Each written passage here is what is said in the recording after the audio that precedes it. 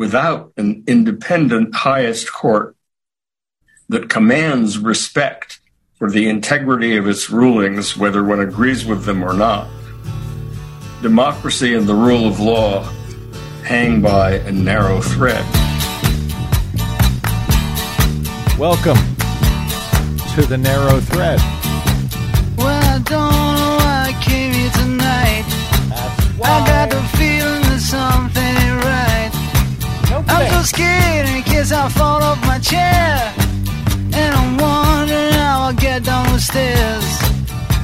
Clowns to the left of me, jokers to the right. Here I am, stuck in the middle with you. From Pacifica Radio in Los Angeles, this is the BradCast, as heard on KPFK 90.7 FM in LA, also in California in Red Bluff and Redding on KFOI, and Round Mountains KKRN.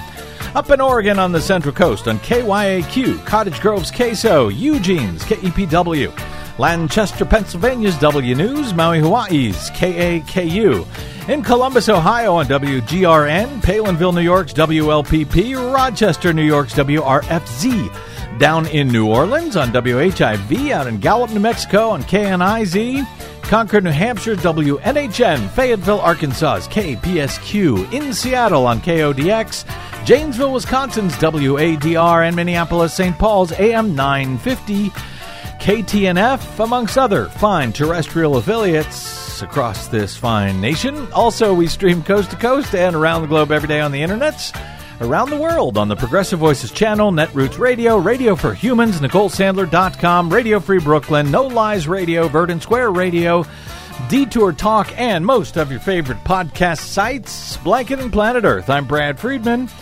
your friendly investigative blogger, journalist, troublemaker, muckraker, and all-around swell fellow, says me, insists me, from BradBlog.com. Don't look at me that way, Desi Doyen.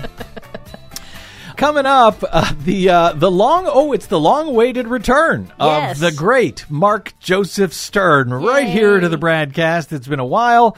He will be here to help us try and make sense out of the opinions, seemingly both good and definitely bad, by our far-right packed, stolen, and corrupted U.S. Supreme Court majority in recent days at the end of last month. And by the way, it seems to me that Mark has cracked the code for how Chief Justice John Roberts is now actually manipulating the court's docket in order to allow some in the media to regard him and his radical right-wing court as much more moderate than he and they actually are. We will discuss that with Mr. Stern and what I see, at least, as the worst or the most disturbing ruling by the court at the end of their term this year, as they wrapped up late last month, which may not be the one that you or even he sees that way.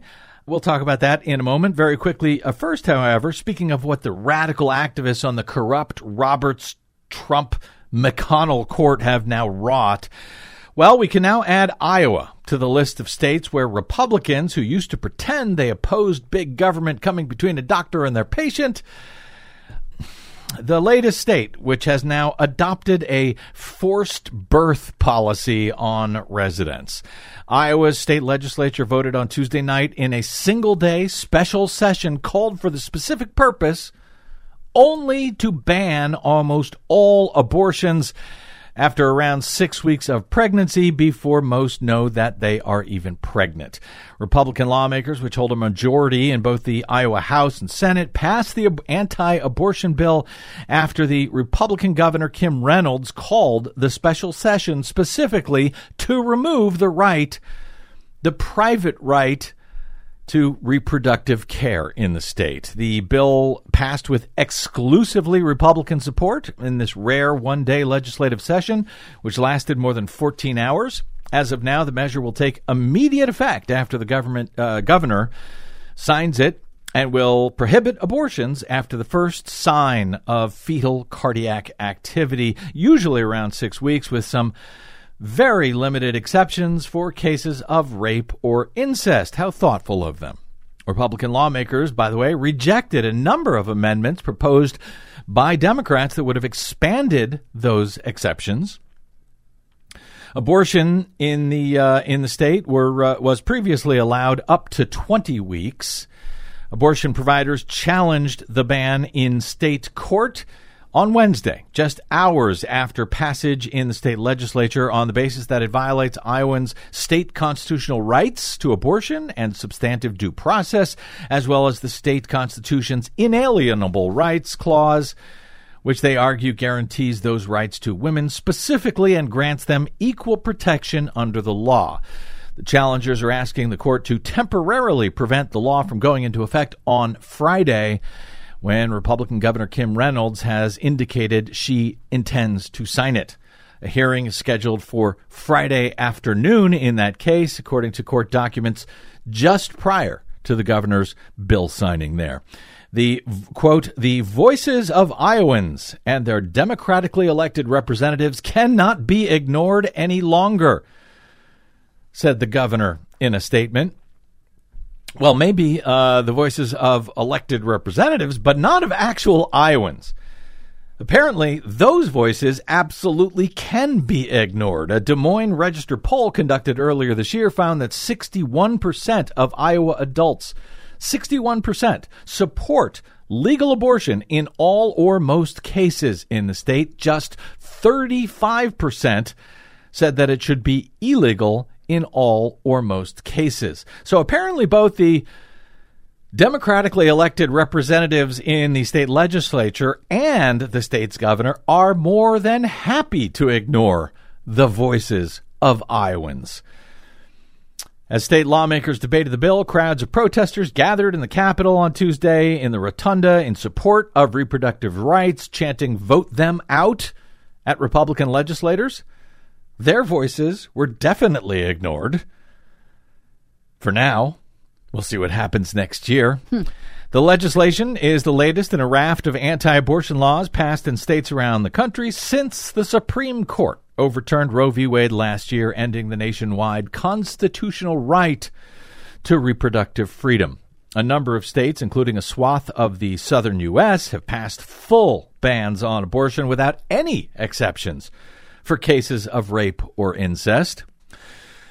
The ACLU of Iowa, Planned Parenthood, and the Emma Goldman Clinic remain committed to protecting the reproductive rights of Iowans to control their bodies and their lives, their health, and their safety, said the ACLU of Iowa's executive director, Mark Stringer, in a statement, including filing a lawsuit to block this reckless, cruel law, he said. During a public hearing on Tuesday, before the vote, lawmakers heard from advocates both for and against the bill, including medical professionals and reproductive rights activists who they urged, also ignored? Yes, they did, as they urged the legislature to reconsider the bill, warning that it would cause immense societal harm, reduce bodily autonomy, and prevent physicians from caring for patients. Amy Bingaman, an obstetrician and gynecologist, told lawmakers you would be, quote, forcing a woman to a lifelong obligation which affects her education, her career, her family, and community.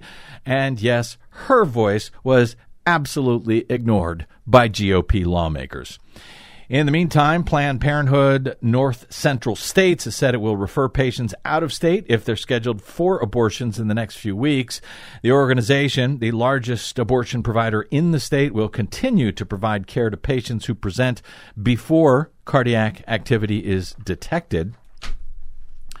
If Iowans can't access abortions in-state, only those with the necessary financial resources may be able to do elsewhere, Vox.com reports, and even then, they could face hurdles. Abortion access in the Midwest has severely contracted now since the U.S. Supreme Court overturned Roe v. Wade just last summer. Now, Wisconsin, Missouri, and the Dakotas have implemented bans on almost all abortions. Indiana will also implement its own bans starting next month in August. As Iowa joins those states, other states in the region will likely now be under further pressure to provide abortions to out-of-state patients. That includes, for example, Michigan, where voters, I remember them. Voters resoundingly approved a ballot measure last fall to codify abortion rights into the state constitution. The state has now seen a significant increase in out-of-state patients in the last year, with Michigan doctors performing nearly twice as many abortions in 2022 as compared to 2021. That, according to state data obtained by Bridge, Michigan, independent media outlet. Planned Parenthood, which operates 14 clinics in the state, has seen its out-of-state patient load nearly triple since the end of Roe. 15 states have banned abortion at 6 weeks or earlier, with narrow exceptions, as Indiana and now Iowa are expected to join them to make it 17 states. Now, we've already seen massive reductions in care in other states that have enacted abortion bans. For example, in Texas, doctors are put now into the position of having to determine whether the life or health of the pregnant person is actually endangered.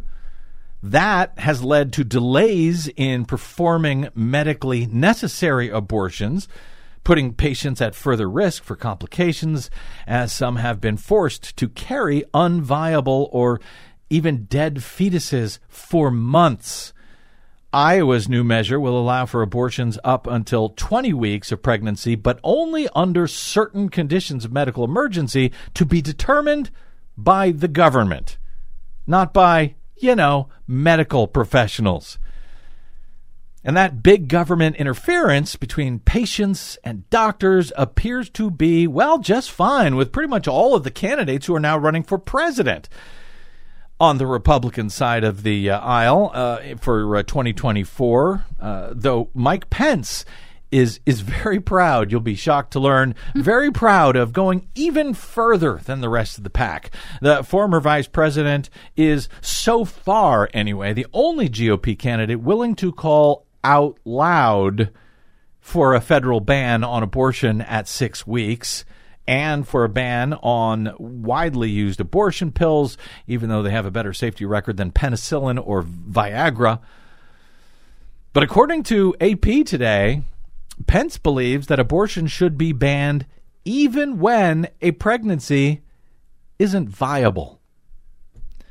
That's a standard that would force a woman to carry a pregnancy to term, even when doctors have determined that there is no chance, zero chance, a baby will survive outside the womb. Because Mike Pence wants the mother to watch her child as it dies in front of her. Once an issue largely hidden from public view, AP notes, non-viable pregnancies have gained attention since the Supreme Court ended the constitutional right to an abortion last year, ushering in a wave of bans and restrictions in Republican-led states. Those moves have implications not only for unwanted pregnancies, but also for cases where women receive heartbreaking diagnoses, often when they're months along into the pregnancies that were deeply desired. Doctors in some states risk felony convictions now that can carry 5 or 10 years of mandatory prison time if others dispute their interpretation of what some complain are overly broad and confusing rules, I would argue purposely so, of exactly what qualifies as the health of the mother. Banning abortions in these cases, according to doctors, leads to outcomes that are both cruel and puts women's lives and mental health at risk. But apparently, that's just fine with folks like Mike Pence, folks like all of the lawmakers on the Republican side in Iowa. In states like Texas, Florida, and Louisiana, women have described the anguish of being denied abortions even when they know their babies will be stillborn or die shortly after birth. Some have had to wait until they developed life-threatening infections for intervention. They have to wait until the woman is going to otherwise die. Others have spent thousands of dollars to travel to states where the procedure is still allowed. But that's the kind of freedom that Republicans are now calling for pretty much across the entire country since their corrupted U.S. Supreme Court has taken away the constitutional freedom, the constitutional right to an abortion. And though they won't yet say it out loud, don't be surprised when other GOP presidential candidates call for the once extreme position that Mike Pence is at least willing to say out loud. Spokespeople for former President Donald Trump and Florida Governor Ron DeSantis, they both declined to say whether they back Pence's position regarding forcing a woman to carry around a dead fetus for months. And a spokesman for South Carolina Senator Tim Scott's campaign, they pointed AP to an article which did not address the question of unviable pregnancies. And a spokesman for Nikki Haley. Remember, she's the reasonable one, right? Mm-hmm. She's the moderate. She said only that she, quote, will sign pro-life legislation that includes exceptions for rape, incest, and for the life of the mother, suggesting that she, too, may be opposed to an exception for non-viable pregnancies. So that is your Republican Party today in these United States. I hear there's an election next year. There's even an election for some this November. I hope that Americans are paying attention. Americans of all stripes and all parties. But that is the Republican Party today in the United States after the U.S. Supreme Court overturned its own 50-year precedent just 1 year ago. And where will we all be a year from now after this year's raft of rights-robbing rulings from the Roberts High Court? Well, the one and only Mark Joseph Stern joins us next to discuss that and much more right here on the BradCast. I'm Brad Friedman.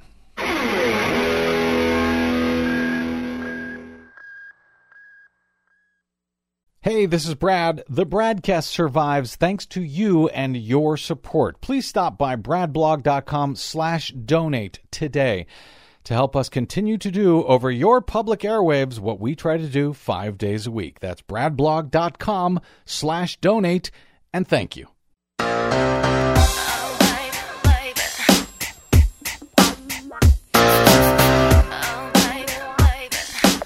All right, welcome back. It's the BradCast, Brad Friedman from bradblog.com. Just before our brief break last week over the 4th of July holiday, the U.S. Supreme Court wrapped up their very busy 2022 term for the year, as ever, in perfect time for their 3-month break, during which at least some of the justices we now know wouldn't want to miss a single day of their undisclosed luxury, all-expense paid by right-wing billionaire private plane and mega yacht vacations around the country and often the world. But before they could accept this term's parting gifts or next term's friendly bribes, they closed out business with a bunch of landmark opinions that, like last year, will reverberate for years, if not generations to come in this nation. This year, however, the Roberts Court managed to throw a few bones to non-right-wingers in the final flurry of decisions with not terrible and even surprisingly good at times rulings on a number of issues, including opinions that allowed President Biden to make his own presidential decisions on immigration issues, if you can imagine such a thing. A decision that protected some very important aspects of the federal Medicaid program. Critically, a ruling that did not strike down the last remaining key provisions of the landmark Voting Rights Act and might even allow minorities and or Democrats to pick up a few seats in the U.S. House next year. And, of course, in the case that we had been watching particularly closely over the past year, Moore v. Harper, Chief Justice John Roberts and enough of the court's right-wingers also joined the court's remaining 3 liberal appointees to prevent the adoption of a far-right fringe constitutional theory that would have overturned hundreds of years of American election laws and given complete control to gerrymandered state legislatures to determine any and all such election laws in their states regarding federal elections, including the ability to ignore state constitutions and state Supreme Courts and gubernatorial vetoes in order to select any slate of presidential electors they wanted, even if the voters had chosen otherwise. Those not terrible And in some cases, even good decisions came as a huge relief to many progressives this year, including yours truly. Though, as we had also worried at the time we reported on them, they did serve to mask a number of horrible rulings still to come before Clarence Thomas would be allowed to jet away for this year's GOP megadonor bonus prizes.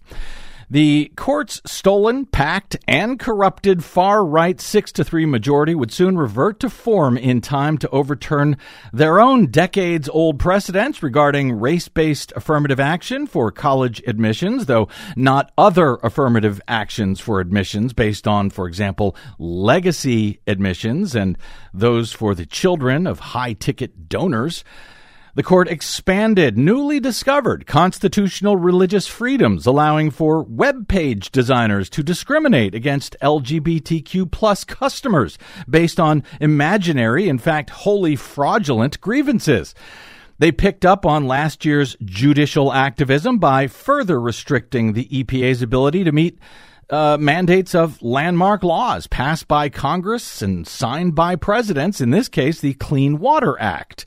And they determined that while forgiving millions of dollars in loans to so-called small businesses and cutting taxes for billionaires, well, that was just fine. But forgiving $10,000 to student loan borrowers during a national emergency in accordance with federal law, well, that's just a bridge too far for a president of the United States, or at least for this president of the United States.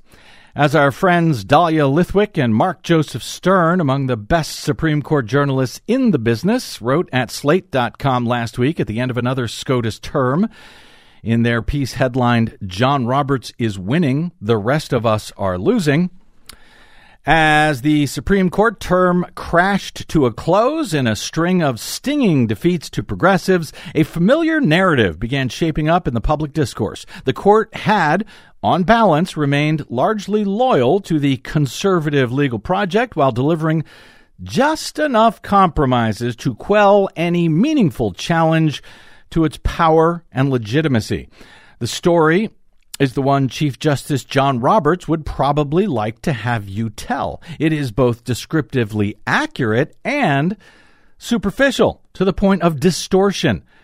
The court did indeed refuse an invitation to clobber several liberal precedents and policies which had the effect of leaving the law in place, a set of status quo decisions dressed up as liberal so-called wins. It then used the resulting good press as cover to pulverize laws that directly improve the lives of tens of millions of Americans, including the most vulnerable and underprivileged among us. In swinging at only some of the worst pitches served up by radical right-wing controlled states, Stern and Lithwick note, Justices Amy Coney Barrett and Brett Kavanaugh, both embracing the Chief Justice's tried and true formula of years past, joined a series of decisions with the chief and the court's liberals to rebuff some of the most radical Republican efforts to yank the law far rightward, while still ticking off a bunch of right-wing policy agenda items that are too unpopular and misery-inducing to pass via, the small d democratic process. After last term's eruption of molten, cruel conservatism, they write, the 6-3 majority has sought safer political ground without sacrificing any of its most cherished goals. Joining us now for more on that and an end-of-term wrap-up, as well as an unvarnished look at what really just happened and what lies ahead for this corrupted court in their next destructive term, is our friend Mark Joseph Stern, who has long covered the law, the court system, the U.S. Supreme Court, election law, and LGBTQ issues, and much more for Slate.com, and arguably better than just about anyone in the business. Oh, Mr. Stern, welcome back to the BradCast, sir. Thank you so much for having me back on. Always a pleasure, and it's been too long. It has been too long. Well, you're a busy guy now, tough get, so I'm glad you're able to join us today, sir. Despite what appeared to be the genuine early victories for progressives and small d Democrats in this final flurry from the court of opinions this year. You and Dahlia note that this term was not, in fact, quote, some kind of triumph for moderation, considering the decisions that commentators have deemed huge victories for the left. What are many in the media missing when they place some of the court's not terrible opinions this term up against the horrible ones to say that, well, the court moved to the center. It was a mix of good news and bad for both the right and the left? So I think one thing that narrative misses is the fact that the court really shouldn't have been hearing a lot of these cases in the first place. And so by deciding them in a so-called liberal way, they create this image of balance and moderation that it's not really deserved. There's no better example than that of the independent state legislature case that you were discussing, where North Carolina Republicans claimed that state legislatures have this total unreviewable power over election law. That was all settled in the state courts. There was absolutely no reason for the Supreme Court to intervene, and yet it reached down and grabbed that case. And by deciding it in a somewhat moderate way, although Roberts left the door open for mischief, as he so often does, the court got great headlines as being so moderate and thoughtful. That is a trick that the Chief Justice is very good at playing on the media. It's not one that I think we should fall for, given how obvious it is and how many decisions that he really cares about end up coming out so far to the right over and over again. So is your suggestion here that Roberts is purposely taking picking up cases that will freak folks out on the left, only to then come in with a so-called moderate ruling or a ruling that leaves the status quo in place in order to give cover to the far-right radical activist legislation from the bench that they're doing in all of these other cases? That's exactly what I'm saying, Brad, and I don't think it's really up for debate at this stage. If you look at the court's docket, they have consistently taken up these cases that sort of seem designed to terrify liberals. The headlines are, Supreme Court will consider whether to allow Republicans to rig elections in this instance. And then when the case comes down in a way that's not the end of the world, they get good headlines. That serves as cover, I think, for the Chief Justice and the other conservatives to make even more mischief in the other cases. They're sort of building up legitimacy in the bank so that they can spend it down later on other decisions that go out far to the right. And that's a dynamic that's very easy to miss.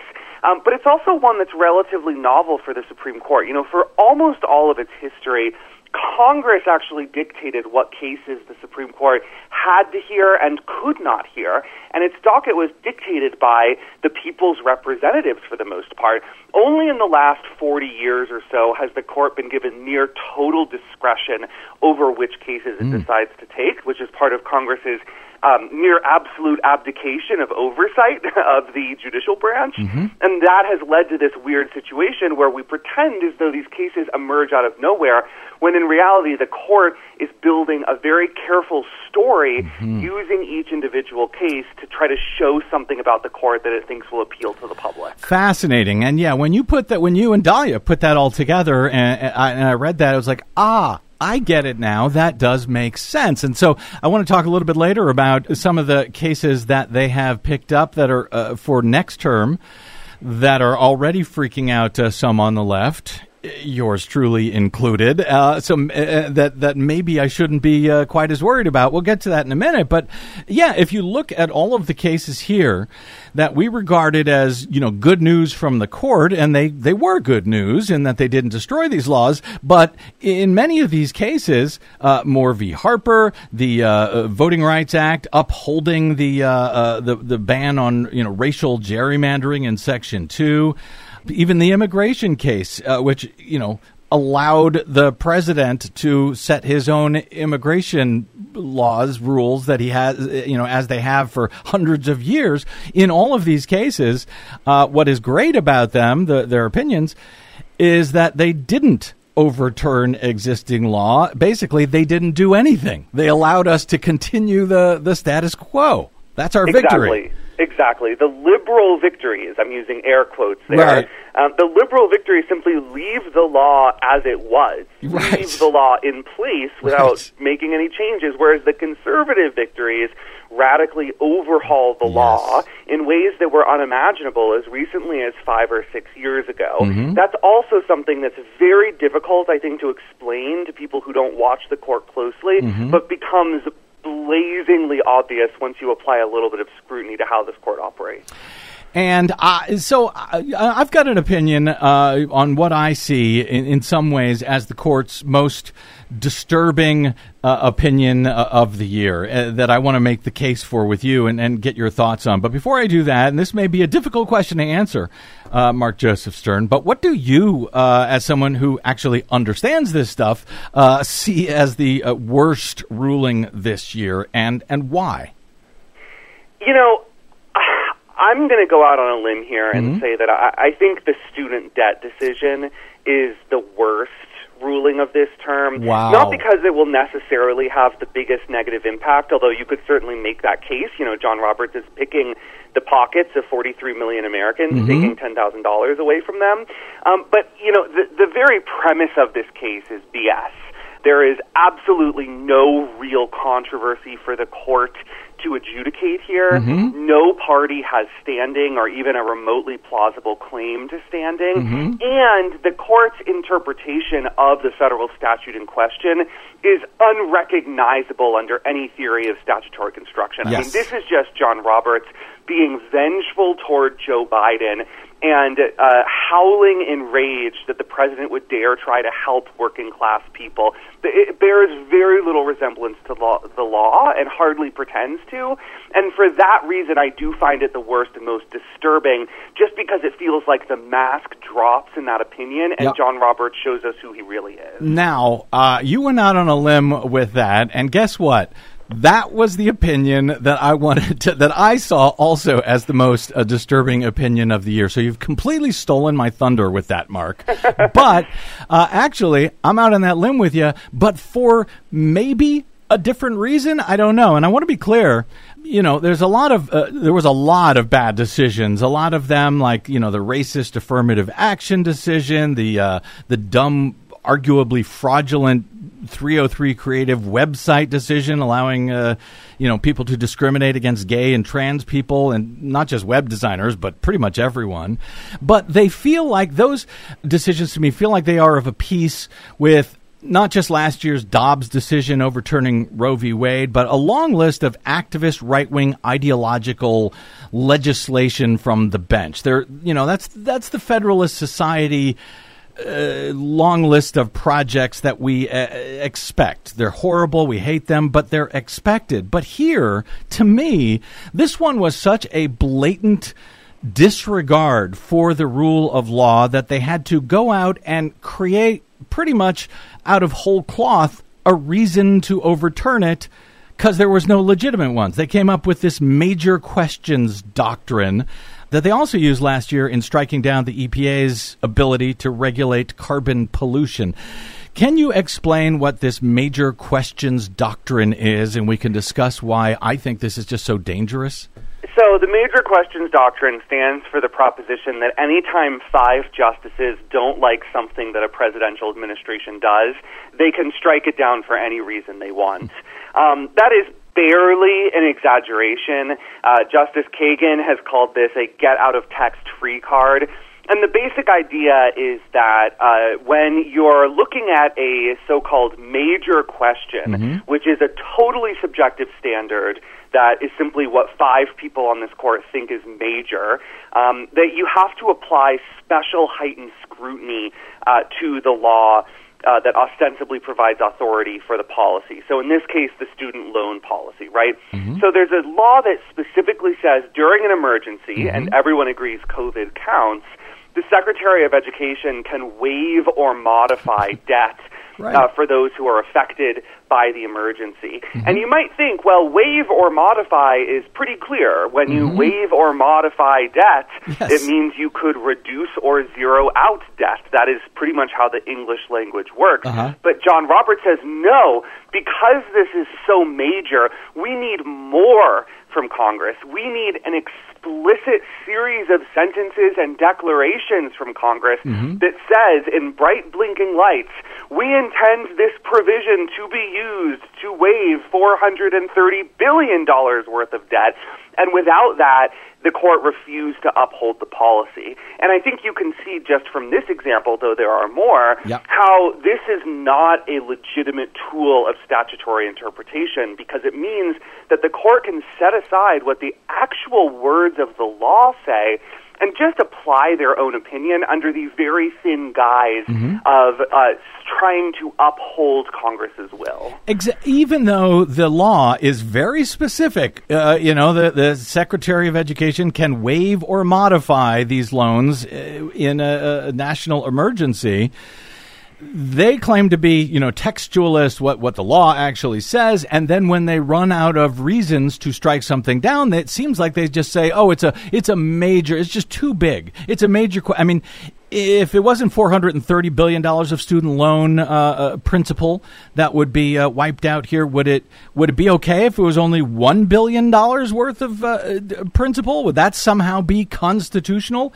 Under well, this you just premise? have to take a head count of the Supreme Court and see what people think, which is not, again, how constitutional law is supposed to work. Right. I'll just add that, when you're dealing with the federal government, every policy is going to be major. Yeah. Like, every policy is going to affect as many as 330 million Americans. Right. Every policy is going to have a fiscal impact of more than billions of dollars. Yeah. And so this is really just an excuse in every single case for the court to ignore the law that Congress passed, perversely while claiming to honor Congress's wishes. And that's exactly what the court did last term in striking down the Clean Power Act, saying, well, we see that these words might authorize what the Biden administration wants to do here, but it's not clear enough to us for it to, satisfy this major questions doctrine that Congress really wanted the systems that the Biden administration is trying to put in place. Well, who says that that's how Congress has to legislate? Who says that the courts can demand some extra special clarity when they think it's a big deal? That is not anywhere in the Constitution, to my knowledge. Right. And it's really not how the court has done things until very, very recently. It is a new invention that the court has been wielding quite recklessly. And that is why I was so concerned about this, is because, there's a bunch of stuff that we know that the right wingers want to strike down affirmative action. It doesn't make, I'm not saying that those are less horrible, but the fact that they're sort of inventing this doctrine to turn down anything they want, isn't on its face major questions. Isn't anything that the court decides to hear a major question almost by definition? Right. Almost all of these cases have divided the lower courts in different ways. That's why the court takes them up, right? Right. So, yes, it is inherently and definitionally major for the Supreme Court to be deciding it. And, Amy Coney Barrett actually seems to understand that this is an indefensible doctrine, and so she wrote this very odd concurring opinion in the student debt case trying to justify it. But all she ends up doing is making the case for why it's so bogus, because she tries to use these examples to show when words should not mean what they say over and over again. Well, the words might seem to mean X, but when you really think about it carefully, they mean something else. Again, that is mind reading. That is having a seance with a Congress from the past. That is not just interpreting the law, or as Roberts might say, calling balls and strikes. Exactly. And if I'm not mistaken, the major questions doctrine has so far been applied, as you noted last year, in the Clean Power Plan, whether EPA can regulate carbon emissions, essentially. And that was just too big of a question. It had to be specifically decided by Congress, even though it appears that Congress already, decided it. But if they don't say those words, then it can't be done. And then we have the same thing happening here in the student loans. That's a major question that we must turn to Congress to decide, never mind that they already decided it in the law. Are there any situations, Mark Joseph Stern, where the Supreme Court has turned away something like, I don't know, it seems like, a federal national right to abortion? That seems like a major question. Is there any such situation where a right-wing priority has been turned away because it was just too much of a major question? Well, How about hundreds of millions or billions of dollars to construct a wall on the southern border? How about blocking hundreds of millions of Muslim foreign nationals from entering the country? In those cases, the major questions doctrine was mysteriously absent because it was Donald Trump who wanted to enact the policy. The answer to your question is no, of course. When Republicans are in the White House, every question becomes minor, but when a Democrat enters, suddenly they're too big for the president to be able to enact. And I think, we will see when the next Republican enters the White House if the court is consistent on this. I certainly would not hold my breath. As a matter of fact, this same law, wasn't it the HEROES Act that Biden was trying to use here to forgive these student loan borrowers? Didn't Trump use that exact same law to pause all student loan payments for years, but was not stopped by the court? Yes, indeed. And in fact, that pause ended up costing many, many billions of dollars to the federal government. And yet the court does not even suggest in its decision that Trump's pause on student loan repayment was illegal. It only becomes illegal when Joe Biden does it because he has a D next to his name. And that's why this is so important to me, because it seems like they've got, various things sort of baked in the cake, arguments that they have been making for years against certain disfavored policies on the right. But then for everything else, if they don't have, a specific legal argument, they can just claim major questions. And it seems like this sets up, especially if this is now the new precedent, this sets up they can use this for really anything that they simply don't like for decades and generations at this point. Well, and it's going to get even worse, unfortunately, because the court has already taken up a case for next term that's designed to overturn Chevron deference, which is this principle that the judiciary should generally defer to the executive branch's interpretation of an ambiguous law, because an executive branch is accountable to the people through the president, and judges are not. They have life tenure. They get to do whatever they want forever. And when the court overturns Chevron deference, that is really going to be, I think, the death knell for democratic presidential latitude in addressing the problems of the day through existing law. The court has created this weird paradigm where any Democrat in the White House has to persuade Congress to enact sweeping new legislation, whereas Republicans get to come in and start enacting their agenda on day one by just poring over the existing law books and finding some random phrase that seems to support their theories. This is really bad. This is not normal. Let me take a quick break here, come back with one more quick segment with Mark Joseph Stern to talk about, potential solutions, if they exist, for this new abnormal on the U.S. Supreme Court, and all the fun we can look towards for next term, as the court has already picked up some major cases and some major questions for the next term. Quick break, and we're back with Mark Joseph Stern. I'm Brad Friedman, and you're listening to the BradCast.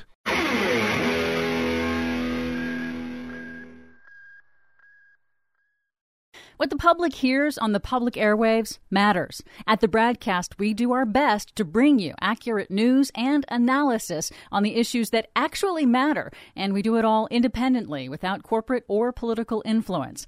But we can't do it without you, now more than ever. Please help us stay on your public airwaves by going to bradblog.com/donate to help keep us going. That's bradblog.com/donate. And thanks. We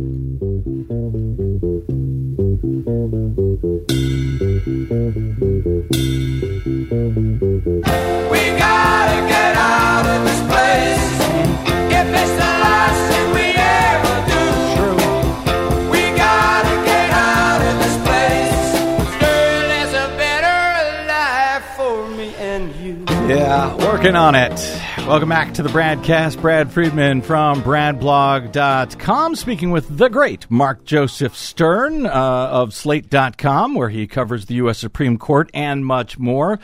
Thanks for sticking with us, Mark. I'm in one sense, speaking about the decisions made at the end of the term, I'm sort of glad in one way that Roberts sort of tried to soften the blow by putting the better rulings, if we can call them that, on democracy, voting, Medicaid, immigration, et cetera, up front, because it leaves us at the end of the term with the reminder of who these people, yes, including John Roberts, really are. He is no great moderating hero, is he? Because he sure tries to pull that one off when convenient. No, of course not. I mean, what Roberts is very adept at doing is creating this fake middle ground where, again, he'll leave the law where it is, or maybe even inch it further to the right, but decline some very big swing coming from a deep red state or a very conservative lower court. And this is a dynamic we're seeing a lot, especially with the Fifth Circuit Court of Appeals, which is stacked with crazy Trump people. The Fifth Circuit keeps deciding these cases in truly abhorrent ways that are totally disrespecting all known precedent. And the Supreme Court keeps having to correct them. And Roberts seems to really like that, because when he corrects the Fifth Circuit's crazy conservative decisions, he always frames it as some victory for moderation and compromise. But again, it's not. This is only happening because the judges on the lower courts are so far to the right that they make this Supreme Court look moderate. And that's going to be the tale of next term. We already have a bunch of cases from the Fifth Circuit that are going to the Supreme Court's docket for next term, where the court's probably going to rule the right way. That will look like a victory for moderation if you squint, but in reality, it will just uphold the status quo. And I want to run down the list of some of those momentarily, but I'm wondering, how do we... And I realize you may not have the answer here, but I still have to ask the question, how do we solve the mess that is not only this disastrous court, Supreme Court, but now federal court, which has been so polluted with, Trump nominees that, Mark, you and I have been talking about on this show now for the past 4 or 5 years. I mean, are we just at the point where it's a matter of waiting until enough right-wingers on the Supreme Court somehow leave during a Democratic administration somehow, that the balance of the court can be changed? Is there anything else that actually can be done at this point? So, obviously Congress could add seats to the Supreme Court. Democrats had a trifecta and declined to do that last time around. We'll see what happens in the future, but it doesn't seem like the Democratic Party is very eager to take a frontal assault on this problem. That leaves some sort of half steps, and one that I really strongly believe in is expanding seats on the lower courts, so that President Biden can alter their balance all across the country, even without touching the Supreme Court, which would really go a long way toward addressing some of the crises we have right now. So many of the cases this term started when conservatives walked into a conservative judge's courtroom and got a nationwide injunction against the Biden administration, and the appeals court upheld it, right? This is happening almost every month now, if not more frequently, and that is a sickness in the lower courts that Congress has the power to solve. Until very recently, until the 2000s, in fact, Congress routinely added seats to the lower courts under Democratic and Republican presidents alike. We have suddenly stopped, and it is creating crises in federal courts around the country. The Judicial Conference of the United States, which is the scrupulously nonpartisan administrative body of the federal courts, is begging Congress to add dozens and dozens of new judgeships, but Congress isn't doing it because Democrats are afraid of Republicans. I think that is indicative of this broader pathology in the Democratic Party, where they're afraid to use hardball with the courts, whether it's the Supreme Court or the lower courts, and until that stops, I really don't see a solution. Begging the question as to how bad this has to become before the Democrats do say, you know what, enough is enough. We have to do something here. How many rights do we have to lose? How corrupt does this court have to obviously get? I mean, Mark, you and I haven't even talked over the past few months since, one revelation after another about our friend Clarence Thomas has just sort of blown away. We all knew how corrupt he was, at least we thought, until we learned that he was even more corrupt than that. All right. I don't know that I have a question involved in that. It's just, it blows me away. It's like, it's really interesting to talk to lawyers and even judges in other countries who think that the way we do things is absolutely insane, and they cannot understand how the world's greatest democracy, allegedly, allows life tenure judges to engage in such brazenly unethical behavior and wield totally unchecked power for decades and decades. We are the only country that does it this way, and I think there's a reason why our peer nations have chosen a very different path. And then when you find out about it, there's nothing you can do. Nobody disagrees that Clarence Thomas did all these things, but good luck taking any step to do anything about it right now. Precisely. Unbelievable. All right, very quickly, Mark, you mentioned in the previous segment that we are now on to John Roberts' game, that he pulls, that they accept certain cases to freak all of us on the left out, only to say, yeah, we'll leave that as is. We're not going to change that, so suddenly they look moderate. What kind of cases do we have to look forward to that they've already accepted for next term that we should either freak out about or not freak out about?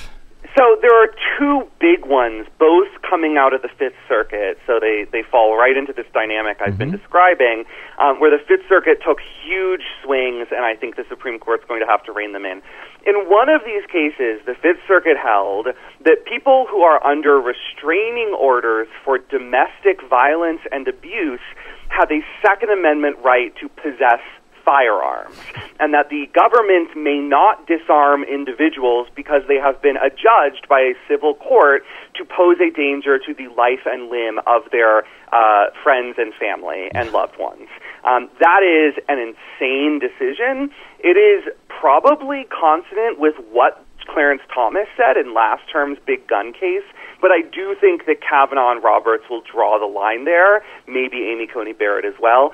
And then there's another case out of the Fifth Circuit that essentially seeks to destroy the Securities and Exchange Commission, blow up the FDIC, the Federal Reserve, actually really every federal agency that helps to protect individual rights, the economy, helps to regulate industry, and hold that they are all unconstitutional. There's also a separate but related case that seeks to blow up the Consumer Financial Protection Bureau and force the federal courts to simply abolish it root and branch.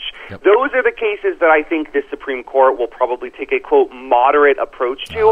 And again, no one should be fooled. The fact that the crazy terrorists on the Fifth Circuit went so far out on a limb that this Supreme Court had to rein them back in does not mean that this court is moderate. It just means that there is still a line that these 6 conservatives won't cross, but add a 7th, and who knows what will happen. I'm going to ask Desi to mark this this segment of this show to play a year from now if you turn out to be right on those 2 cases, and I think you very well might be. I think you are now, you and Dahlia spelled it out, I think you are now onto these guys and to what they are doing.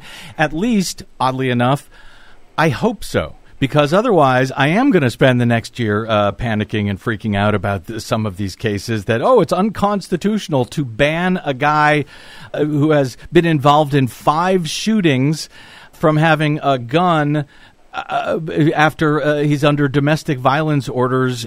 It's a mind-blowing case. I can't believe it's even coming up before the Supreme Court. But now that you have cracked the code, Mark, I think it all makes a lot more sense. Well, I appreciate giving you a kind of skeleton key here. But, again, record this conversation, come back to it in a year. I could be very wrong, and if so, I really fear for the future of our country. I fear for the future of our country, whether you are wrong or right in this particular matter, given what we have to deal with.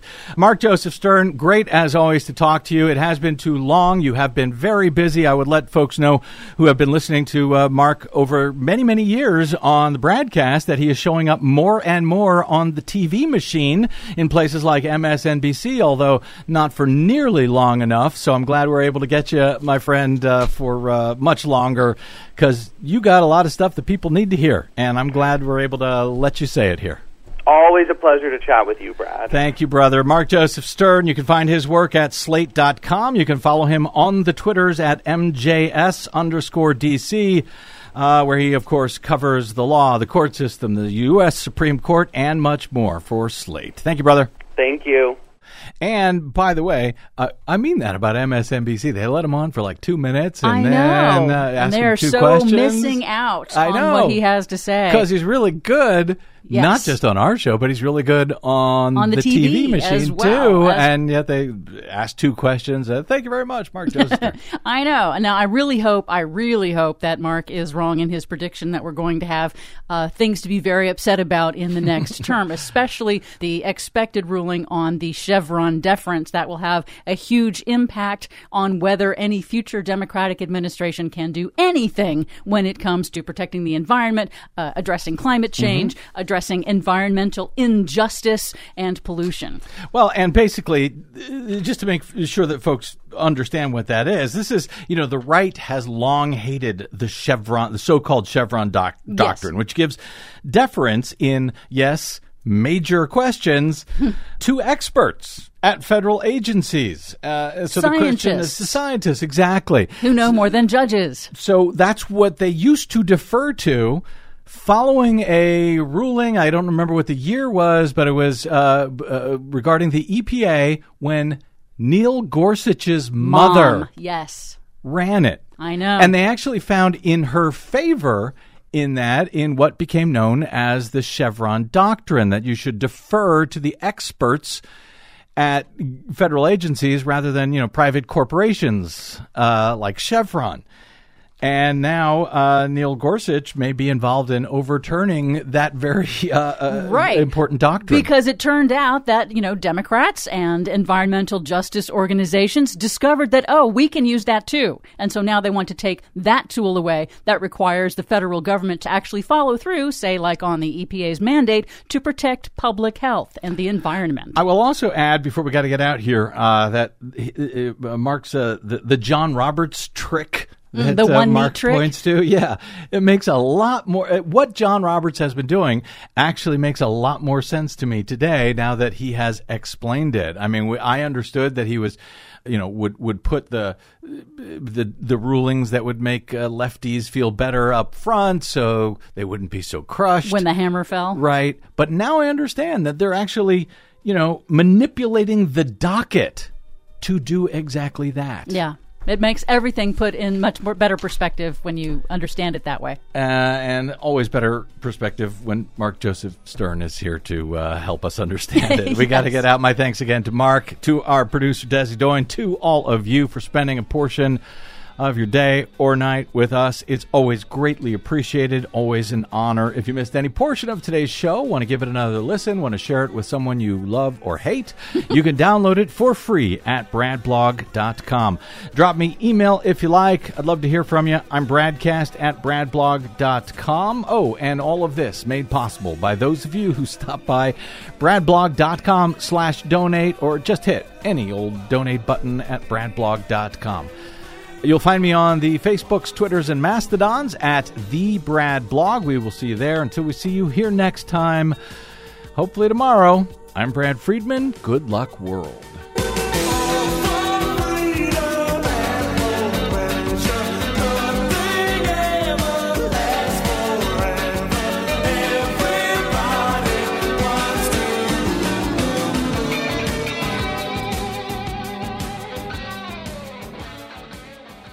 I'm Rick Smith, and this is Labor History in 2.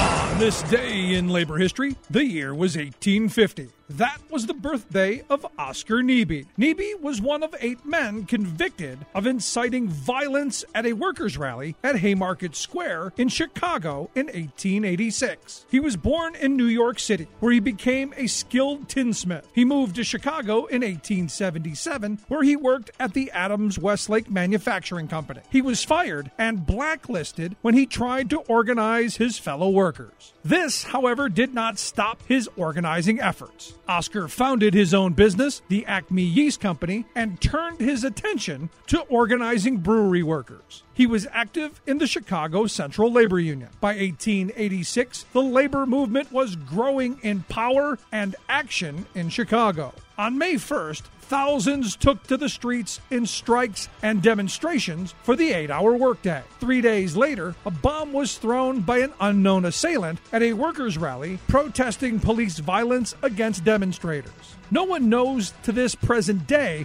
who threw the bomb. 8 men were tried and convicted for the crime. Oscar Neebe was sentenced to 15 years in prison in Joliet, Illinois. 4 of his fellow accused were executed by the hangman's rope. After 6 years in prison, Neebe was pardoned by Illinois Governor John Peter Altgeld. His first wife died shortly after the trial. It is said she died of a broken heart. At his trial, Neebe wrote, quote, "I have been in the labor movement since 1875. I have seen how the police have trodden on the Constitution of this country and crushed the labor organizations. I am sorry I am not to be hung with the rest of the men." For more information, go to laborhistoryin2.com, like us on Facebook, follow us on Twitter @LaborHistoryIn2.